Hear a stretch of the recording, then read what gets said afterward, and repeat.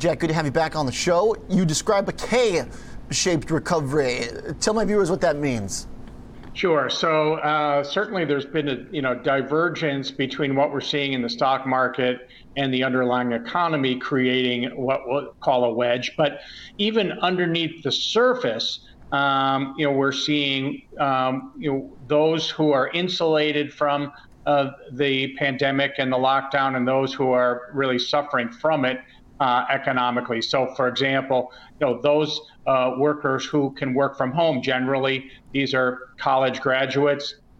Those who have to go into work, and many of those workplaces are closed, those are generally high school employees. So remarkably, while we've seen certainly a massive job decline since the beginning of these lockdowns, there is a roughly a 1 million job decline in college-educated workers and a 4.5 million job decline in high school educated workers. So there, also within the stock market, I mean, just as look at air freight versus passenger air travel. Air freight up roughly 40 to 50% from the pre-crisis peak, and passenger air travel airlines down 40 to 50%. So a lot of divergences going on underneath the surface. And of course, even just New York real estate, New York multifamily apartments down about 10 to 15%, and single family homes in the New York and New Jersey area up about 2.5%. So clearly there's this wedge, not a surprise, going on underneath the surface. Jack, I like the description, and it rings true with something we were talking about with stocks specifically here, which is the amount of dispersion between different parts of the market, where you've had the companies that can actually thrive during this work from home period, all the cloud stuff going way up. Then you've got some of the more consumer plays where if you've got the right brand or e-commerce business model, you can do well. And you kind of just go down the spectrum until you get to the very bottom, which is like Coty, a brick and mortar mall retailer that's just still at the lows. So does that give some credence to the notion that this market is not totally disconnected from the economy? You hear a lot of people kind of default to this hot phrase where the market is disconnected from the economy. I mean, it seems like the market is really deciding who's surviving and who's not.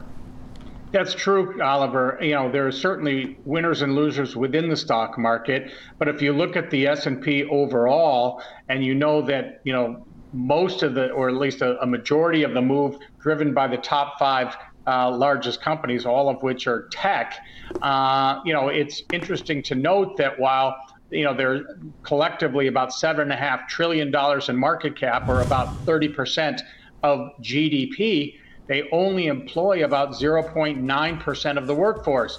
So, not many people are able to ride that magic carpet much higher, at least in terms of Main Street. Certainly Wall Street on a tear, Main Street, suffering behind. You can see just this divergence where, we'll call this, we're calling it a radical or a square root type recovery, whereas stock market looks more like a V. Yeah.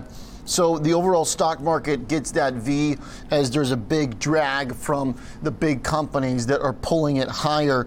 Jack, do you have a strong view on what we should expect if there are any changes? You've got a chart looking at the S&P 500 valuation versus a few things, versus the actual inflation potential.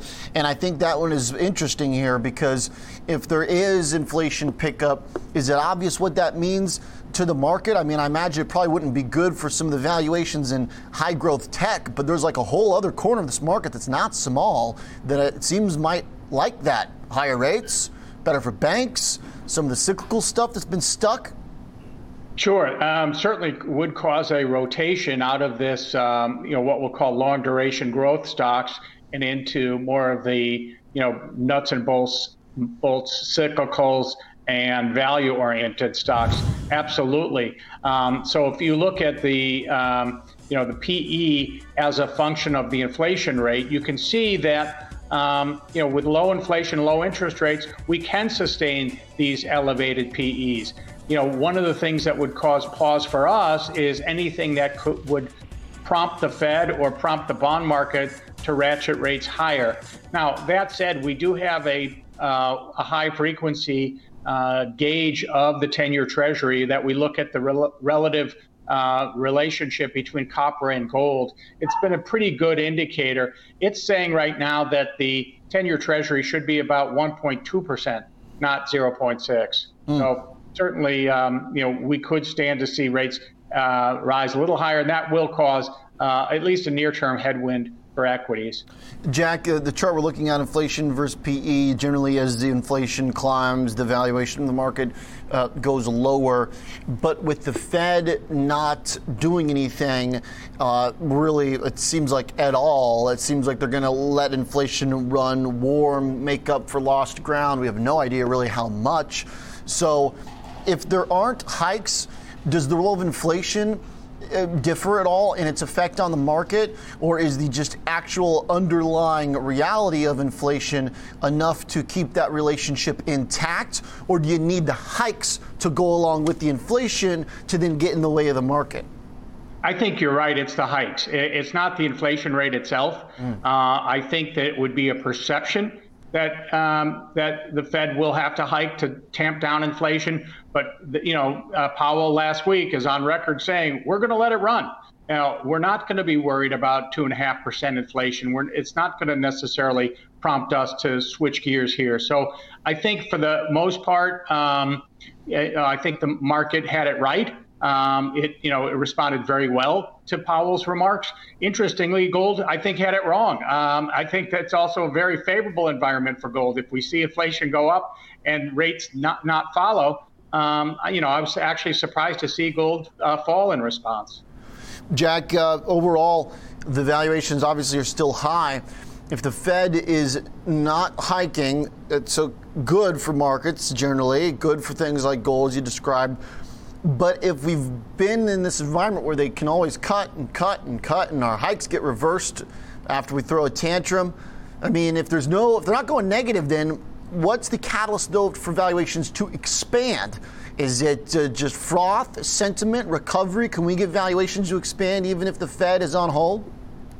I'm not sure, we're banking on valuations expanding. I think what we're looking for now is just organic earnings growth. I mean, at some point, we do need something substantive to sink our teeth into, and it just can't be central bank policy. So I think at some point, the Fed has to go ahead and keep rates as low as they can, keep real rates negative, and let earnings work. So I'm hopeful we will start to see earnings growth turn around. We will. And it will follow the market higher from there. Okay, and we can see on your chart here that we are pretty far to the right on the x-axis of the CAPE ratio. It's definitely a pricey market, but Jack, there's signs of improvement. The last chart I want to make sure we hit that you have in your report is looking at some of the higher frequency data. The restaurant bookings seem to be pretty consistent here, and also it seems like we're doing a little flip-flop. The last week has been more about COVID cases in Europe than it has been here. So maybe the domestic story, is it improving right now? Yeah, I mean, we did make an incremental shift into international equities maybe about 2 months ago, expecting the dollar to decline. So that's been favorable. It's been a tailwind for our overseas investing. But you're right, we are starting to see some increases here at home in economic activity and a few setbacks in Europe. So we'll continue to monitor. But overall, general trends are 2 steps forward, 1 step back. But in general, we're moving forward.